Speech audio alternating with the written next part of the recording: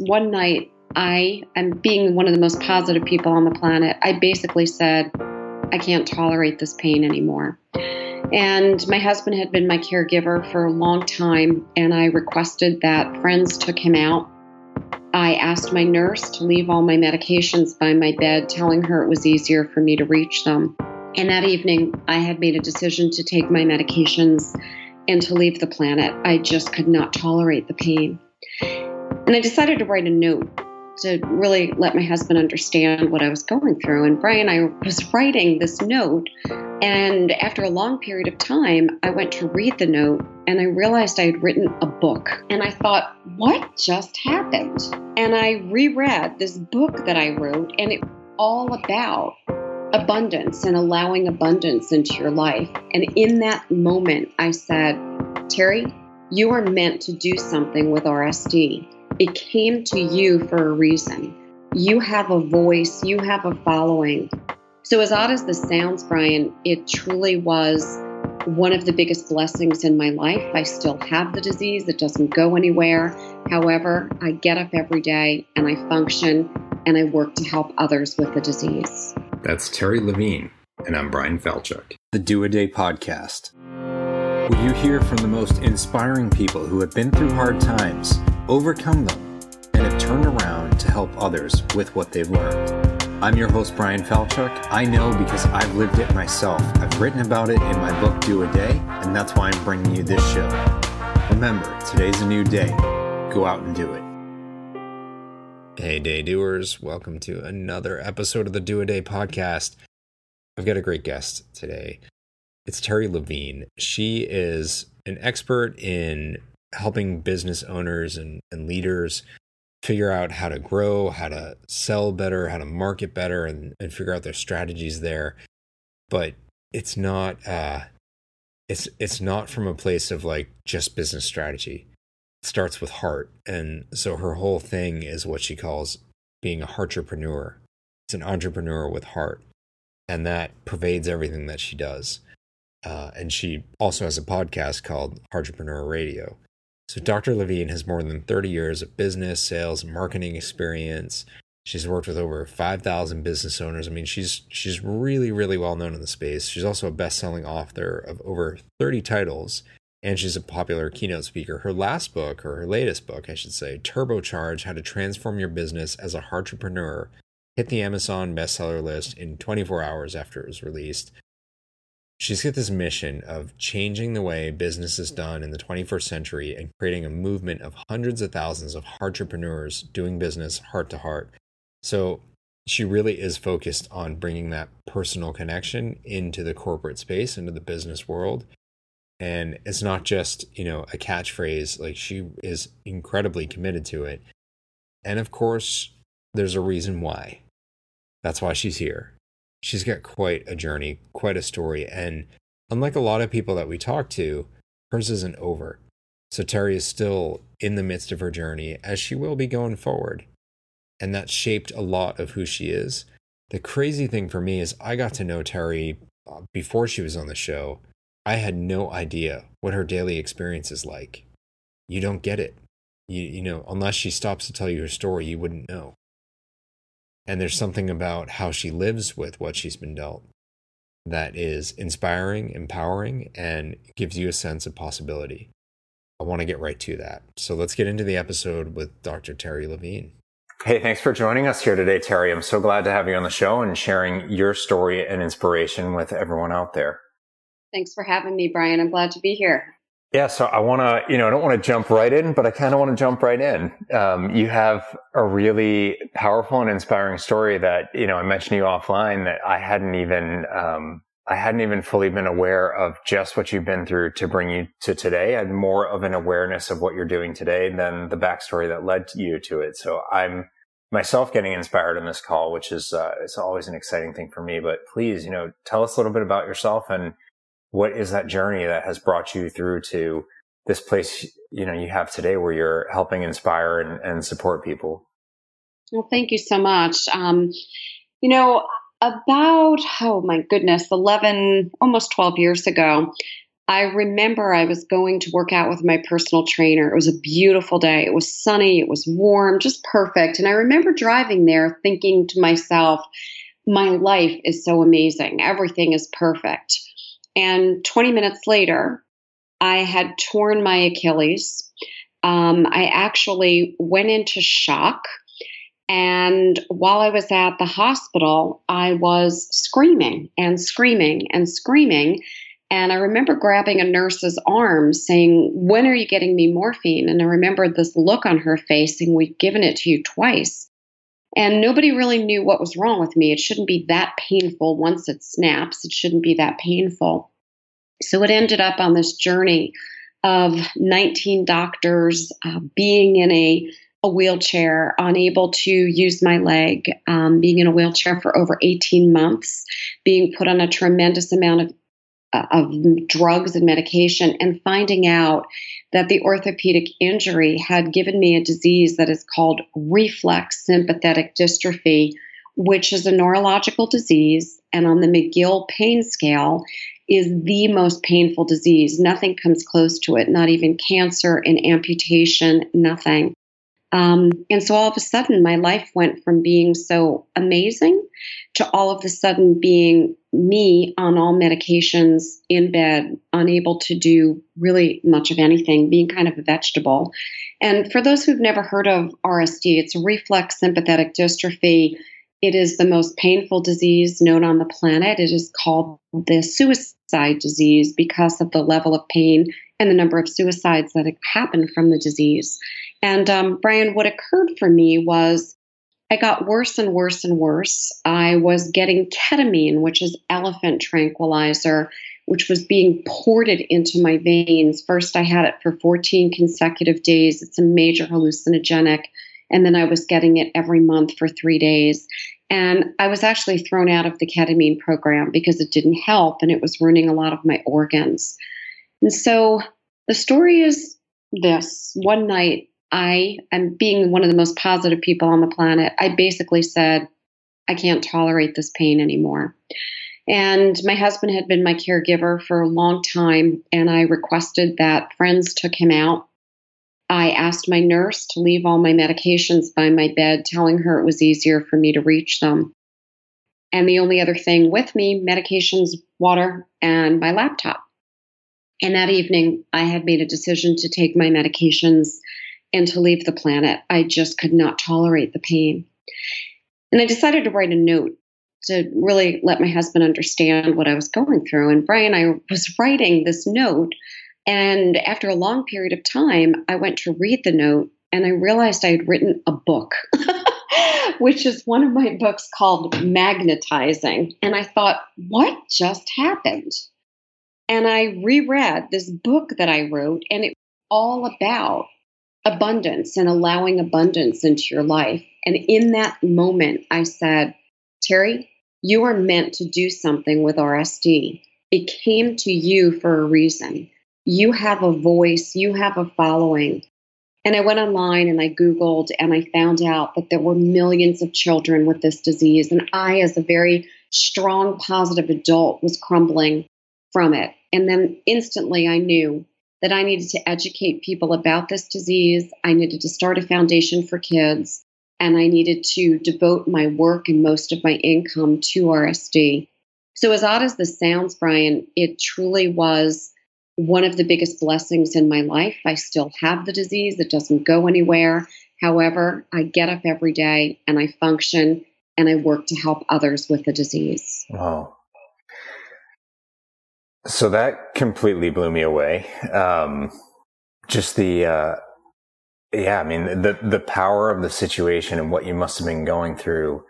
And then to hear that it's still all going on. And I don't think anyone that you didn't proactively tell that to, I don't think anyone would pick up on that.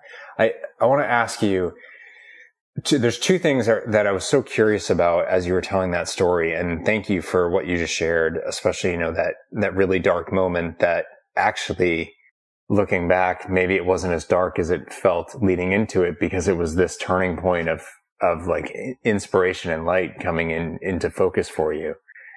What was the setting that all this took place in? So you mentioned your husband. Like, what was the rest of your life like that you were so happy about and felt so good about, going to work out that day? Thank you for asking. So my business was something I was enjoying, over the moon. I just loved my client family members. They were getting phenomenal results. I was a best-selling author of numerous books. I was speaking on stages all over the world. I had great supportive friends and family, and I had great health. And I was about to head back to Aruba for vacation. I had been there several months before.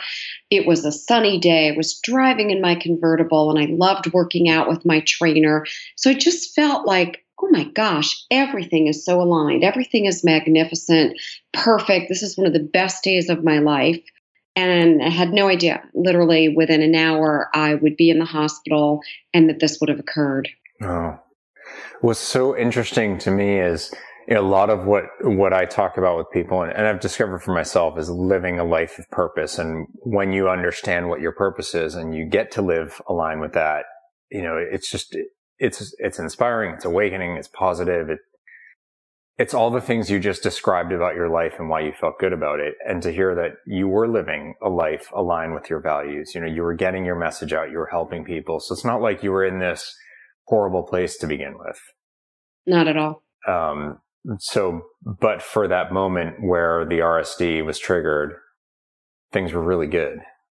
And that it sounds like the kind of life that people, build to for their whole life and usually never even get to, because they get caught in that sort of, the rat race approach to paying the bills and just, following the machine of day in, day out that so many people get trapped in. So you were free of that beforehand, and then you could have been sucked right back into it. And it sounds like for 18 plus months, you probably wished you were sucked into that and not where you were at.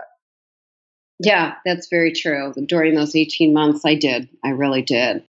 And, even today, just as a point to make here, I belong to a lot of Facebook groups with folks that are dealing with RSD. And literally, even today, even this morning, I got a message from one of the group members who was suicidal, and people in the groups know my story. And I don't judge anyone. I believe it's someone's right to be here on the planet or not be here on the planet, and I'm not wearing a judgment robe. However, I do encourage people before they take that to really think and consider, and do they have the right support system? Do they have people who can help them mentally, physically, emotionally? And is there another way? And I've been doing this work now ever since I let people know that that's how the Magnetized book was written. So when I asked you about that moment where you wrote the book, you said it was this message of abundance. Mm-hmm. Who were you? So I'm guessing the note going into it wasn't for you, but who was the message of abundance for? As you look back on it, who do you think you were really writing that for?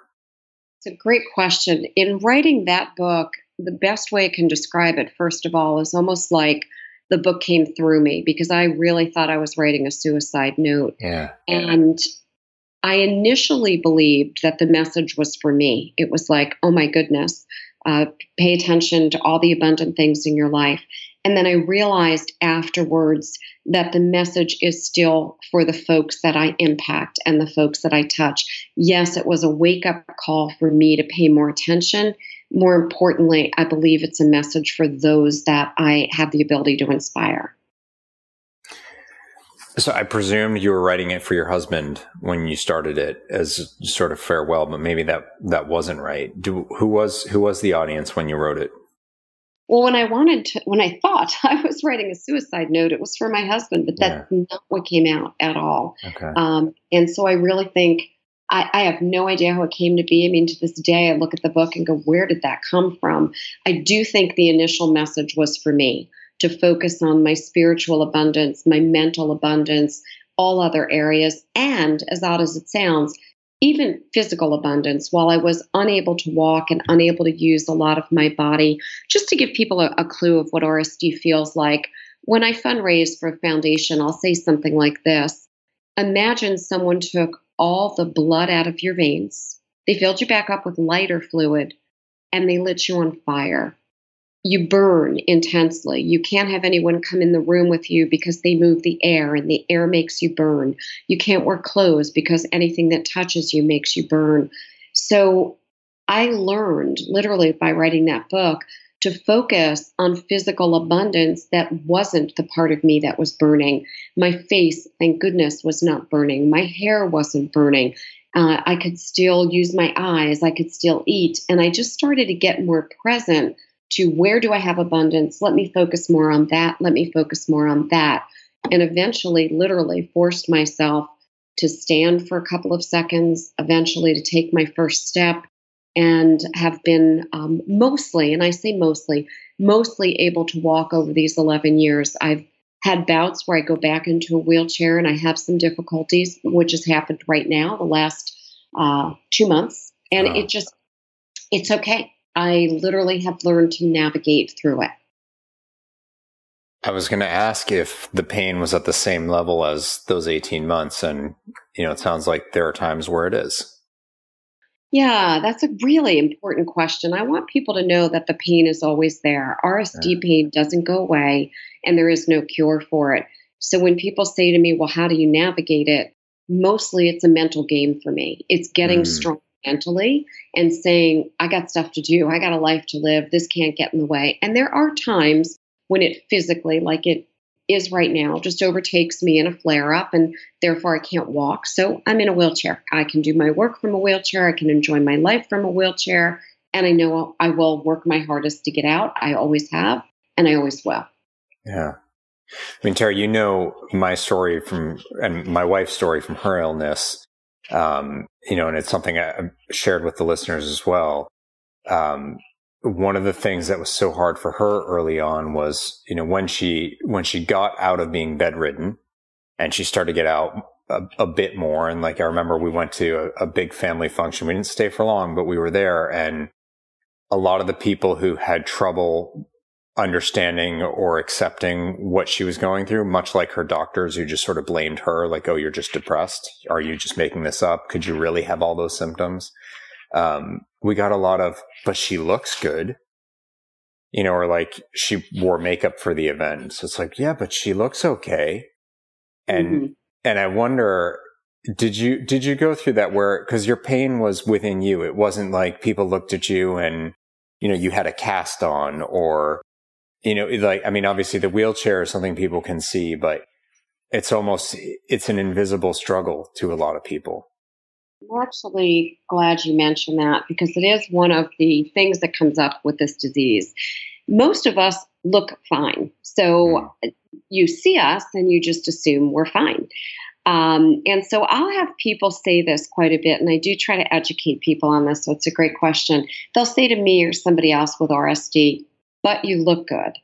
And that's actually not what we want to hear because inside we are burning and we do not feel good. And so we want people to be compassionate and understanding, and telling us we look good is not the response that RSD folks want to hear. So what we want to hear is something like, I'm with you. Oh my goodness, I can't even imagine.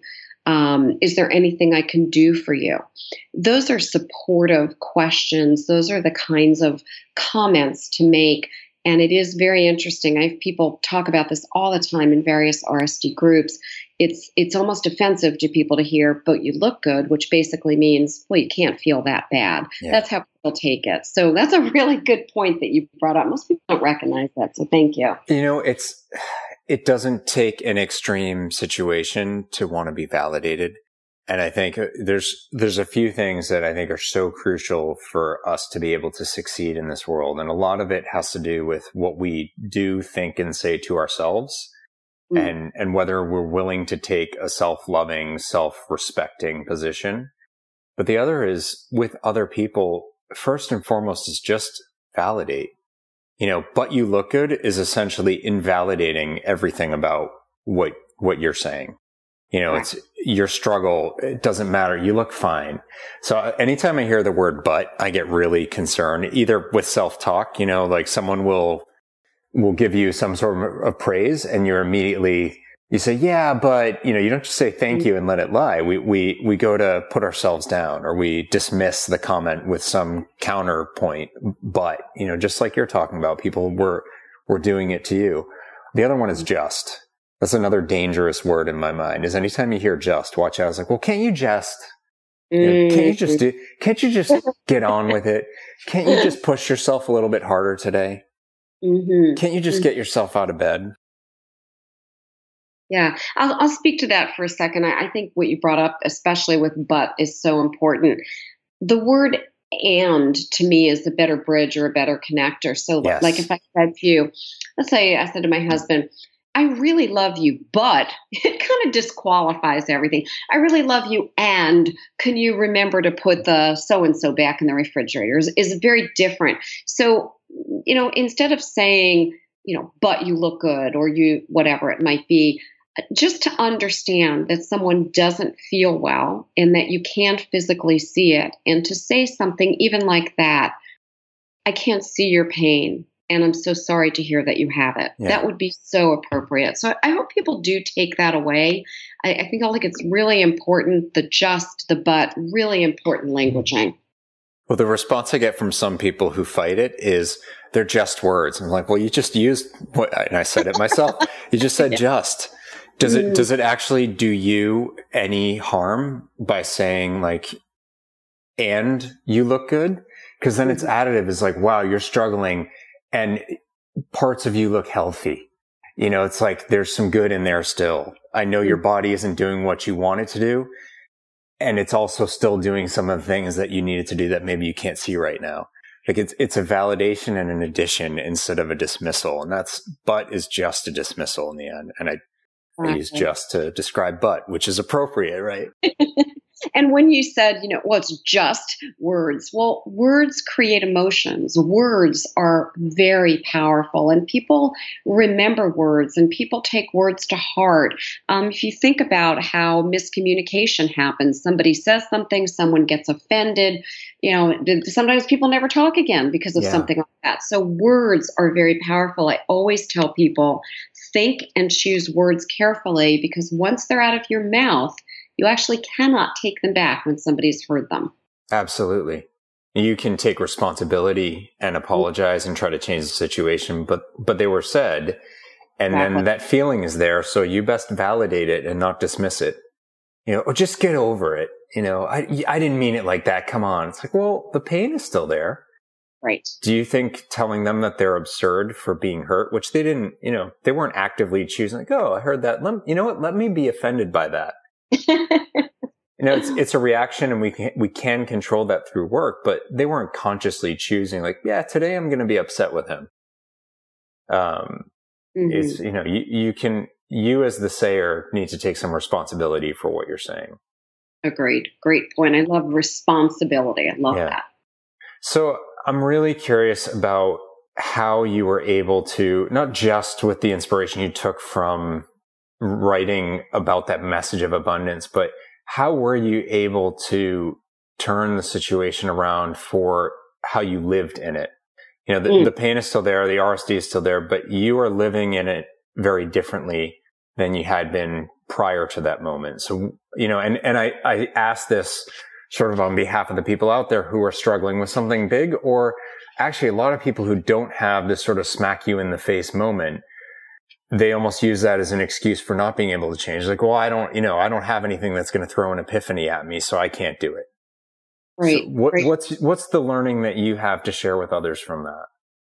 So being very transparent, I had gotten myself into what I'll label now as a pity party. Woe is me, poor me, my entire life is turned around. I'm in pain day and night. I can't function. I'm not functional. This is too much. I can't bear this. And one thought leads to another, leads to another, leads to another. And I was deep in what I will label as a pity party. I couldn't get out. I couldn't see my way out. Nothing anyone said or did was helping me get out.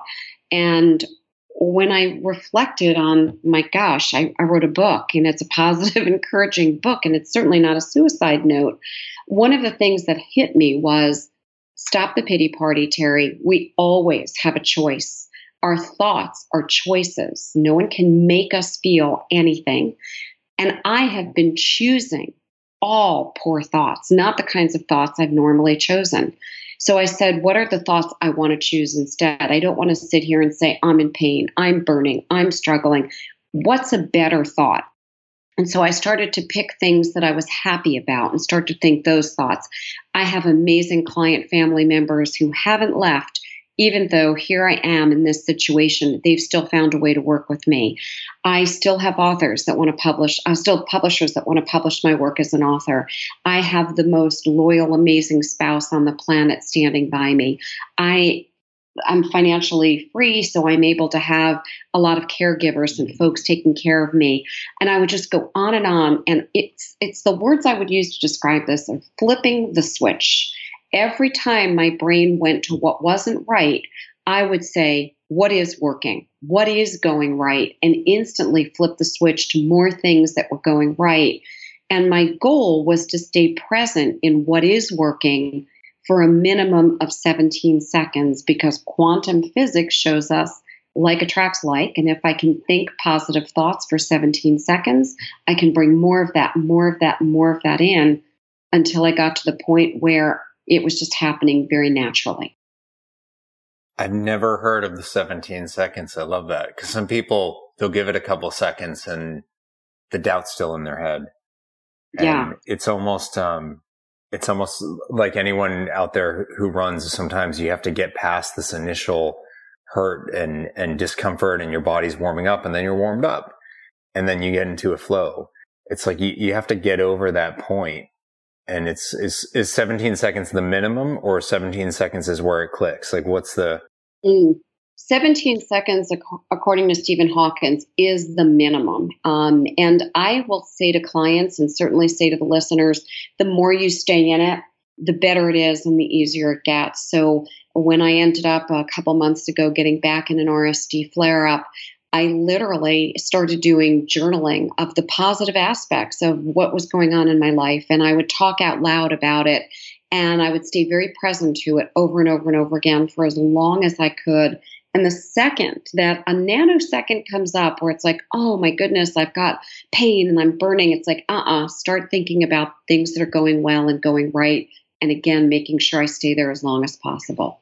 That's great. I love that you talked about journaling. I think there are so many tools that we have at our disposal, whether it's the 17 seconds, whether it's journaling. One thing that we do with my son every night is we just go around and we say, what were you most thankful for today? And the only rule we have is you have to have something. So we say most thankful, which would imply there can only be one thing. Like, technically you can't have more than one best friend, or your definition of best might be flawed. But if he wants to talk about 3 or 4 things or has a hard time choosing, that's fine. You just can't talk about nothing. And it's the same for all of us. And they can be little or they can be big. And right now it probably has something to do with Lego, but sometimes it's more profound stuff. I always love when I get home in time. If I've been away, I get home in time for bedtime, and I'm glad that you got home tonight so I could see you. I was like, oh yes, score. Yeah. So then that becomes my most thankful thing. But yeah, it's some people laugh it off, and actually it's really powerful. And I'm glad you called that out. I'm glad Stephen Hawking did, that it's very real. Like does attract like. Positivity is, it's contagious, and so is negativity.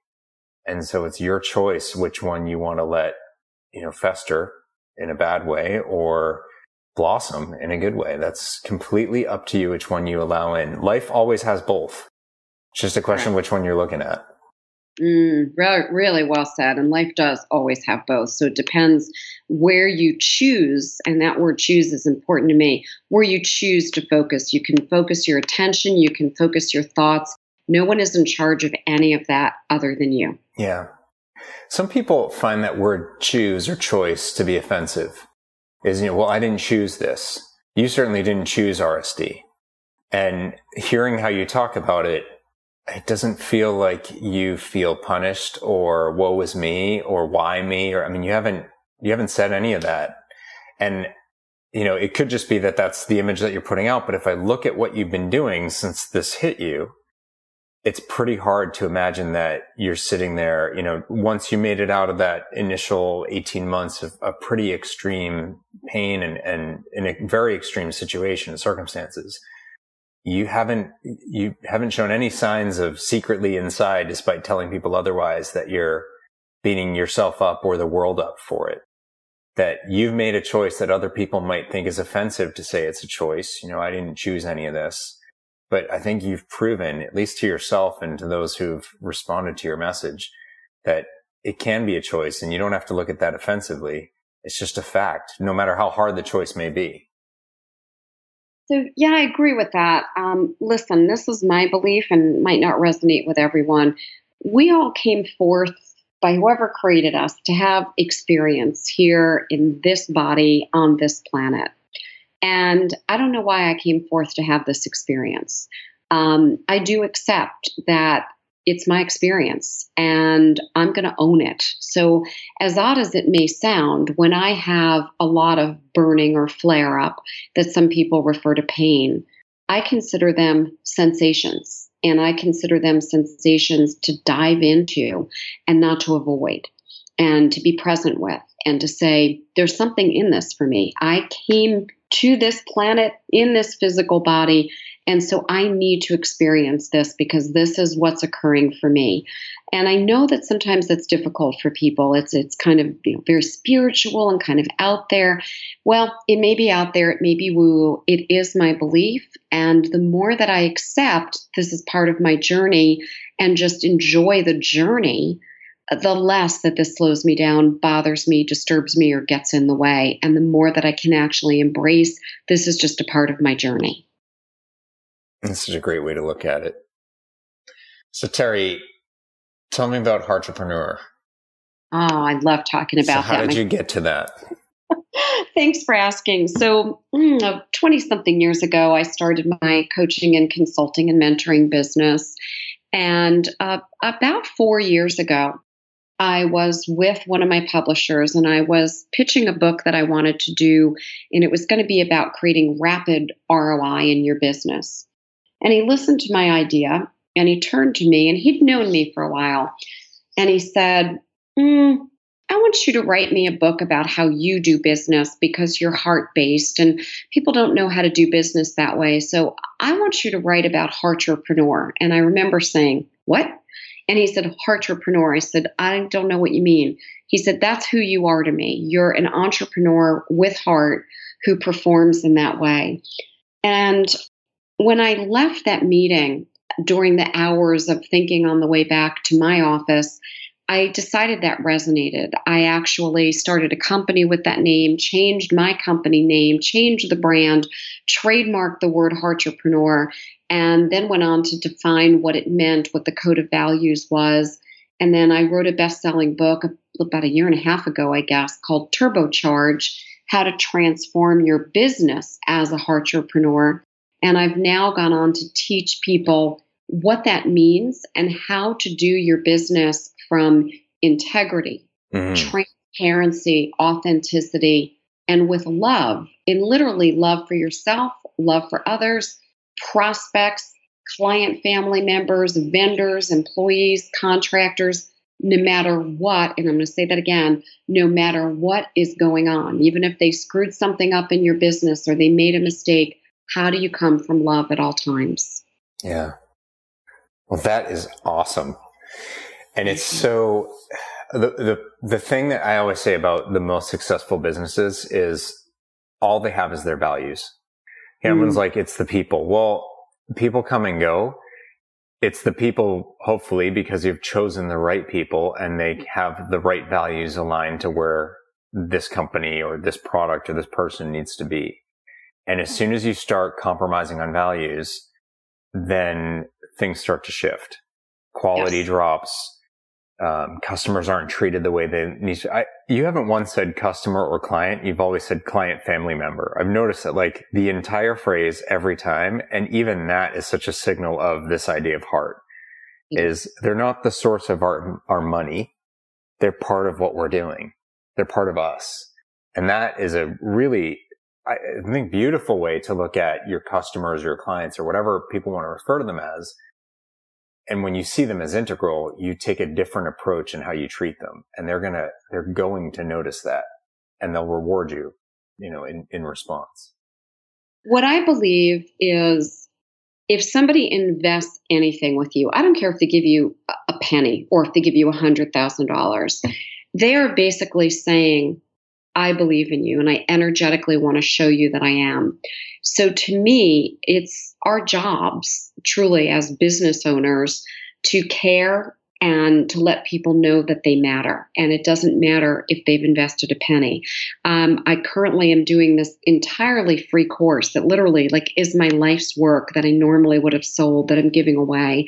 And a gentleman messaged me on Facebook and said, there isn't ever a free lunch. What's your real motive? And I said, with the Heartrepreneur philosophy, there is a free lunch. There's free lunches, breakfast, dinners. The buffet is open. So shift your thinking and just understand that it doesn't matter if someone invests or not. If you're willing to help others, give to others, serve others, share with others, and then those that do invest, you give massive value to. That's my philosophy. That's Heartrepreneur philosophy. That I totally agree with. I think people need to suspend disbelief for a minute and drop the suspicion. And there's, unfortunately, there are people out there who lead us to be suspicious through their actions. But the pain that someone's going through, where that's how they're going to interact with everyone, and they're going to presume, they're going to presume maliciousness or presume that someone's up to something right off the bat. One thing they've come to learn is that person has been through something that has scarred them and they haven't worked through it, or they're not getting the help that they need. Have you gotten a negative backlash? I mean, I know this is one form of that, but have you gotten, bad book reviews and things like that? I'm curious about the negative take on it and how you've responded to that. Great question. I really haven't. We've got about 1,200 people in what we call the Heartrepreneur cause or movement in the Heartrepreneur Facebook group, with people supporting each other, doing business together, forwarding the philosophy and carrying the torch for it. This was one of, maybe 5, quote unquote, questioning about it. What do you mean there's no free lunch? I'll get that every once in a while. Or sometimes if I do a webinar, people are used to the end of the webinar, somebody's pitching something, and I'll invite people to a webinar. I'll spend 2 hours. I'll give value. I'll coach people on the webinar. And then at the end of the webinar, people will message me and say, I was waiting for you to pitch something. Nobody does that. I'm like, yep, well, this is a different way of doing business. If they don't trust it, they're skeptical just because it's not the way business is done today. And that's why the Heartrepreneur cause really exists. Our goal is to transform the way business is done and to make it more heart-to-heart and heart-based and authentic and transparent. It's like it used to be, way, way back in the day where, a handshake was good enough. People's word was good enough. And there's a lot that we've lost as a result of not being able to act that way. If everyone engaged from the heart, you remove so much of the pain and frankly, the waste. Think about the overhead that we expend on, fraud and second guessing and contracting and all that. It's not that maybe you don't need contracts, but all the back and forth, and it's just all of it. I mean, the whole idea of contracts is one of us is going to screw the other one. So we need to have some things in writing to make sure that we don't get screwed too badly, or that we have recourse for it so we can screw you back. I mean, it's just like, look, you're entering into a relationship and you're going to start it off with the presumption of everything falling apart, which I get why some people get very uncomfortable about prenups. It's like, we're about to get married. Isn't this joyous? By the way, just in case you screw me later, let me just make sure I get mine. You walk into something that should be positive with this upfront presumption that everything fell apart before it even began. Yep. Yeah. Well, I actually my belief is that human beings are good people innately. They're good. They want to do the right thing and that they're good. And unfortunately, they've experienced some not quite right yet with another human being. And then it causes them to be overly cautious. And you know what?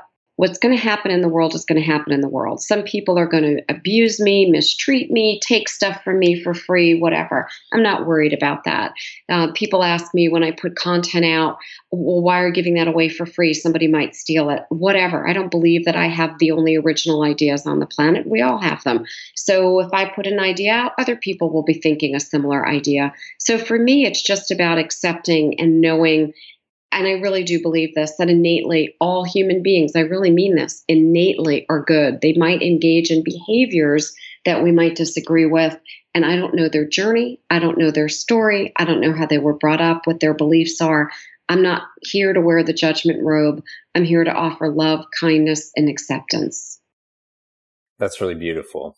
And I don't know if you're familiar with any of the philosophy in Buddhism. Yes, I am. One of the basic precepts for listeners who don't know about it is that everyone just seeks to be happy. And so when we say that everyone's good, is we all have the same basic desire to be happy. Now, sometimes someone's pursuit of happiness may get in the way of mine.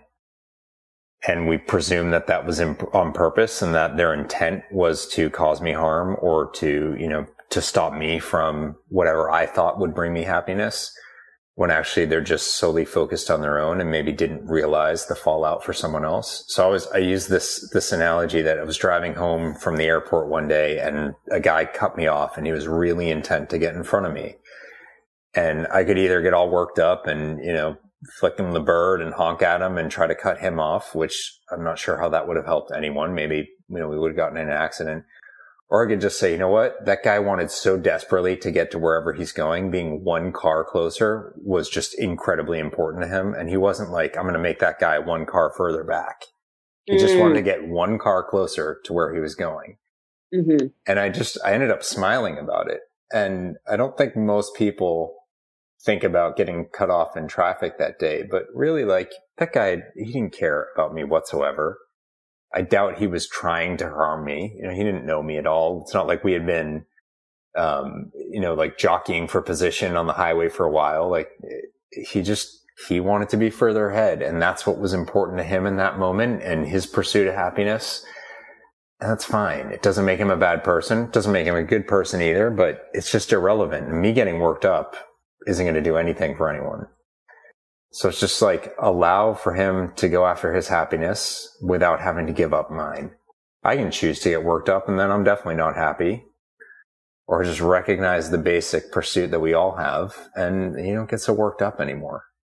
Exactly. And I really just think if we don't take everything so personally, Brian. Yeah.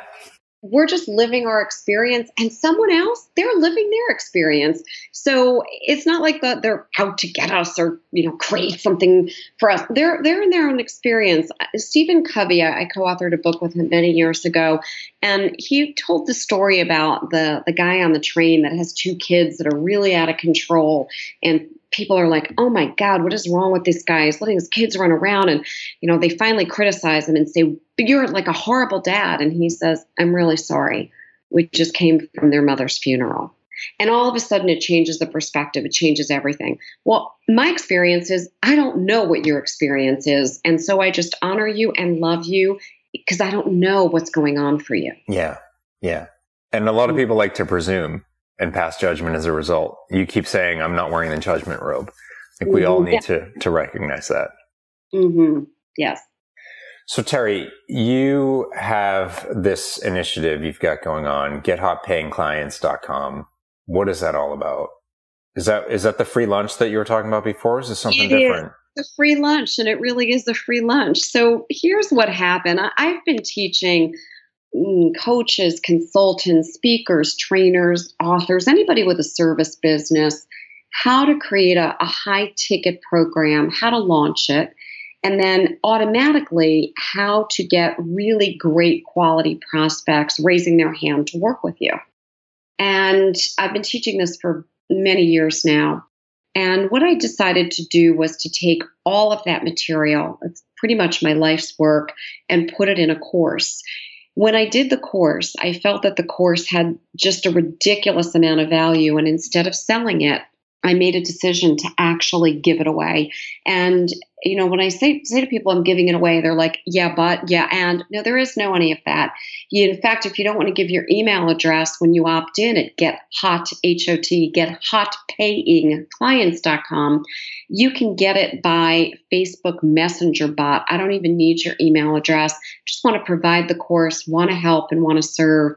And we're getting literally rave reviews all over social media about this course, and it's making a real difference for people. So it's my way of giving back to the world of business that has been so, so good to me. That's great. And free lunch or not, doesn't matter. I can tell right now what you're saying. And it sounds like it's a great program and you genuinely mean it.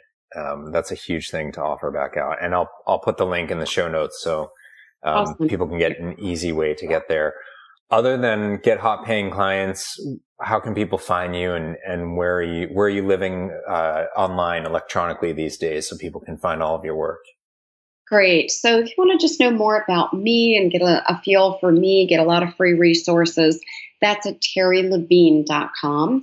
And the website that we use to really have people get educated about Heartrepreneur is heartrepreneur.com.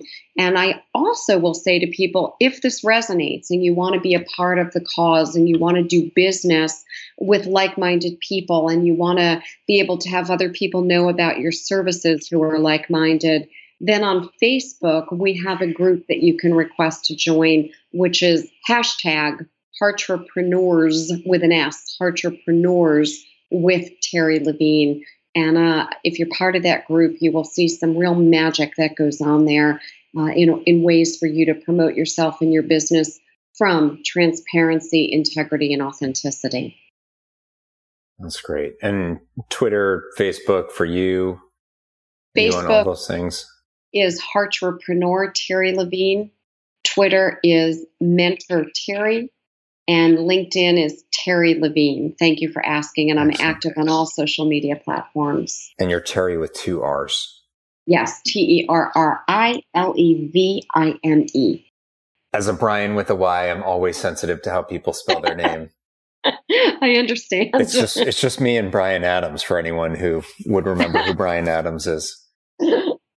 Well, thank you so much, Terry. I mean, you shared a lot of really, I think for a lot of people listening who don't know your story, this could have been one of those episodes where it was just a kind of jaw drop wow. And that you're here to tell this story today, and you're not just here, but you're here in a very big way, a world inspiring, a world changing way. And that is tremendous. Not just how you're giving back to, all of those kids that you mentioned and people suffering with RSD who need someone to advocate for them and to look up to them and to bring attention and bring hope. But then also what you're still doing with your, the professional career that you've had going for a while, and not just building it for you, but building it for others and turning that around outwardly just to help people because you know that your stuff helps. And that is really beautiful. So I'm so thankful that you're here today to share everything with everyone.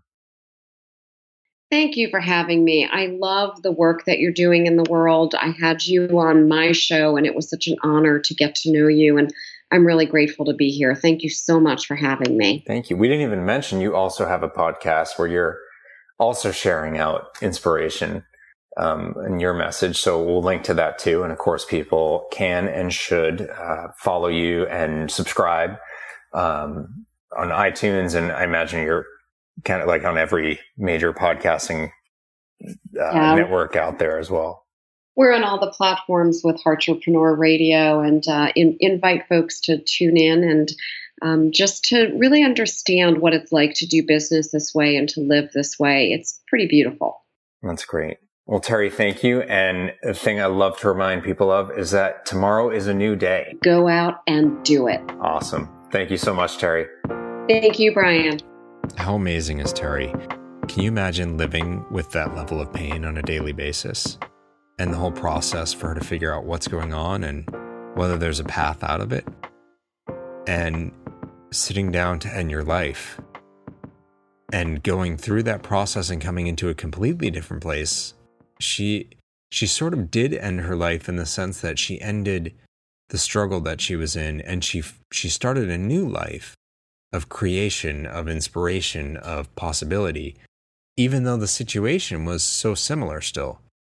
I think that's really empowering and inspiring. And again, it's one of these moments where you can think, maybe I'm capable of a lot more. And when I'm feeling down and out, when I feel like everything's against me, maybe it's not, and maybe there's still possibility.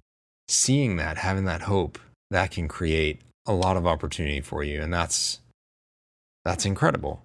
So I'm thankful for Terry for sharing her story and reminding us, reminding us that there's possibility in any situation.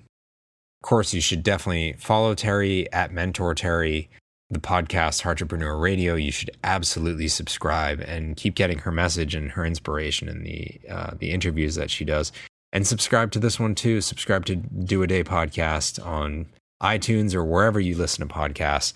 It's really important that, if you want to move ahead, you keep getting the inspiration. You keep getting those pushes, those other people who bring a thought to you that maybe you didn't think about before that could literally change your life. So follow me at Brian Falchuk on all social media. Check out doadaybook.com. If all of this is speaking to you and you haven't read it yet, pick up Do a Day. It'll start you down that path. And of course, tune in next time and hear another person's story of how they went through a journey, overcame, and found a way out that could help inspire you to do the same so that you can do another day. Thanks, everybody.